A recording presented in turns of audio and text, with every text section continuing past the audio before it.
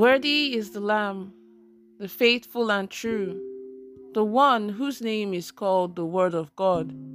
He is the King of kings and the Lord of lords. Good morning, Lord Jesus. You're listening to the Good Morning Jesus daily devotional from the Promised Land Restoration Ministries. On this day, the 14th of September, 2022, the topic for today is titled Strength for the Evil Hour, Part 2. May God Almighty grant us the grace to walk with the Word. In Jesus' name, Amen. Our text for today is taken from Luke chapter 22, from verses 39 to 53. Luke chapter 22, from verses 39 to 53. And it says, Coming out, he went to the Mount of Olives, as he was accustomed, and his disciples also followed him. When he came to the place, he said to them, Pray that you may not enter into temptation. And he was withdrawn from them about a stone's throw, and he knelt down and prayed, saying, Father, if it is your will, take this cup from me. Nevertheless, not my will, but yours be done. Then an angel appeared to him from heaven, strengthening him. And being in agony, he prayed more earnestly. Then his sweat became like great drops of blood falling down to the ground. When he rose up from prayer and had come to his disciples, he found them sleeping from sorrow. Then he said to them, Why do you sleep? Rise and pray, lest you enter into temptation. And while he was still speaking, behold, a multitude, and he who was called Judas, one of the 12, went before them and drew near to Jesus to kiss him. But Jesus said to him, Judas, are you betraying the Son of Man with a kiss? When those around him saw what was going to happen, they said to him, Lord, shall we strike with the sword? And one of them struck the servant of the high priest and cut off his right ear. But Jesus answered and said, Permit even this. And he touched his ear and healed him. Then Jesus said to the chief priests, captains of the temple, and the elders who had come to him, Have you come out as against a robber with swords and clubs? When I was with you daily in the temple, you did not try to seize me.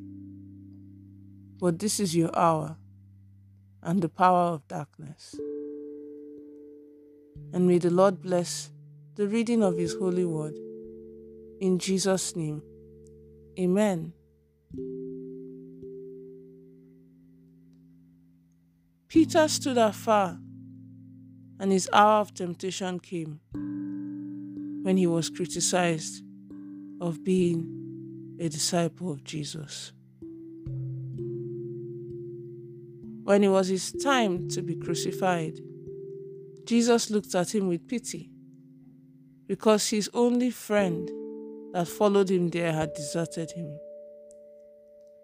It was Jesus' personal hour of darkness.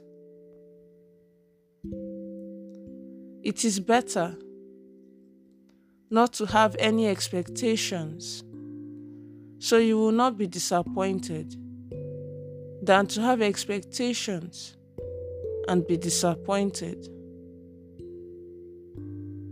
There will always be that dark hour when it is only you.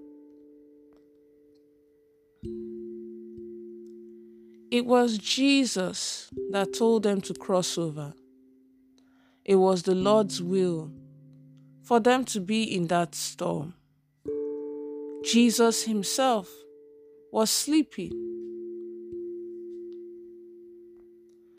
During the storms of life is when you are supposed to have a much closer relationship with God and not to move away from God or speak against God.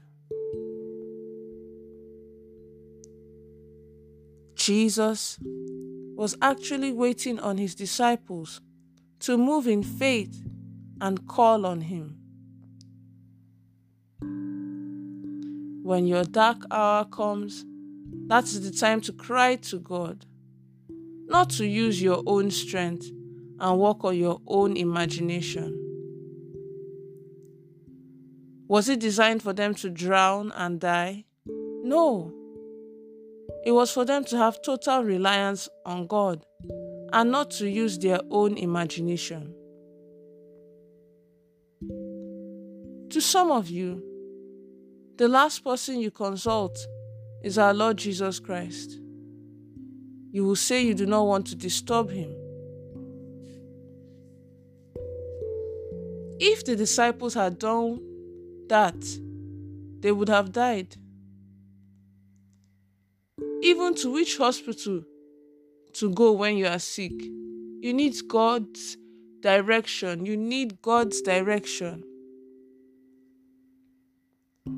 Challenges of life, storms of life will come, but know who to turn to.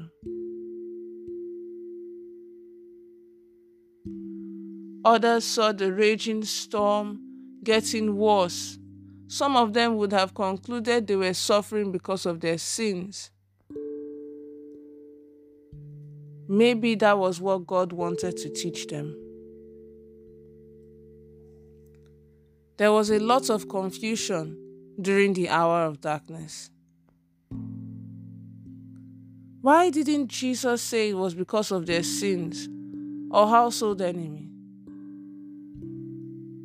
He only commanded it to be still.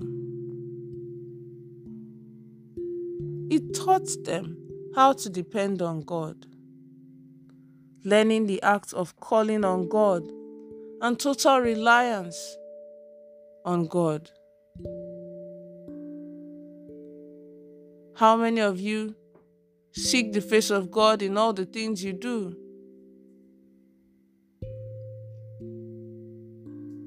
I have seen cases when things happen, people take the opposite direction instead of the right direction.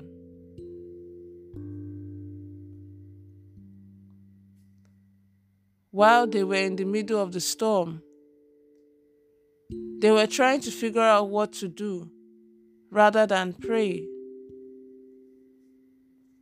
Eventually, they remembered the word of God and prayed. Some deaths could have been avoided if only we cried to God immediately.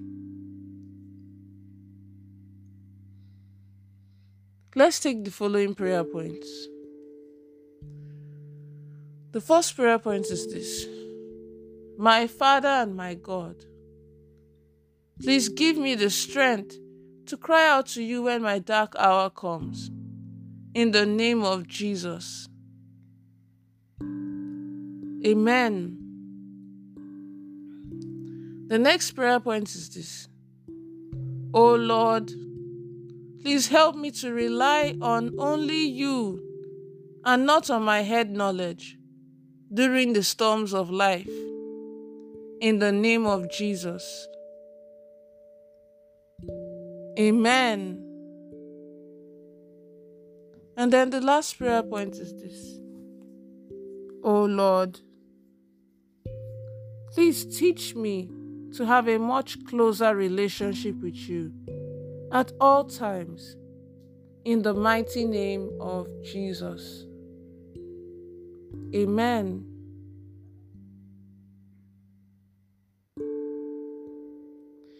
The prophetic word for the day is this: I prophesy into your life that God will grant you the grace you need to survive the storms of life and strengthen you to pray to Him for help in every circumstance.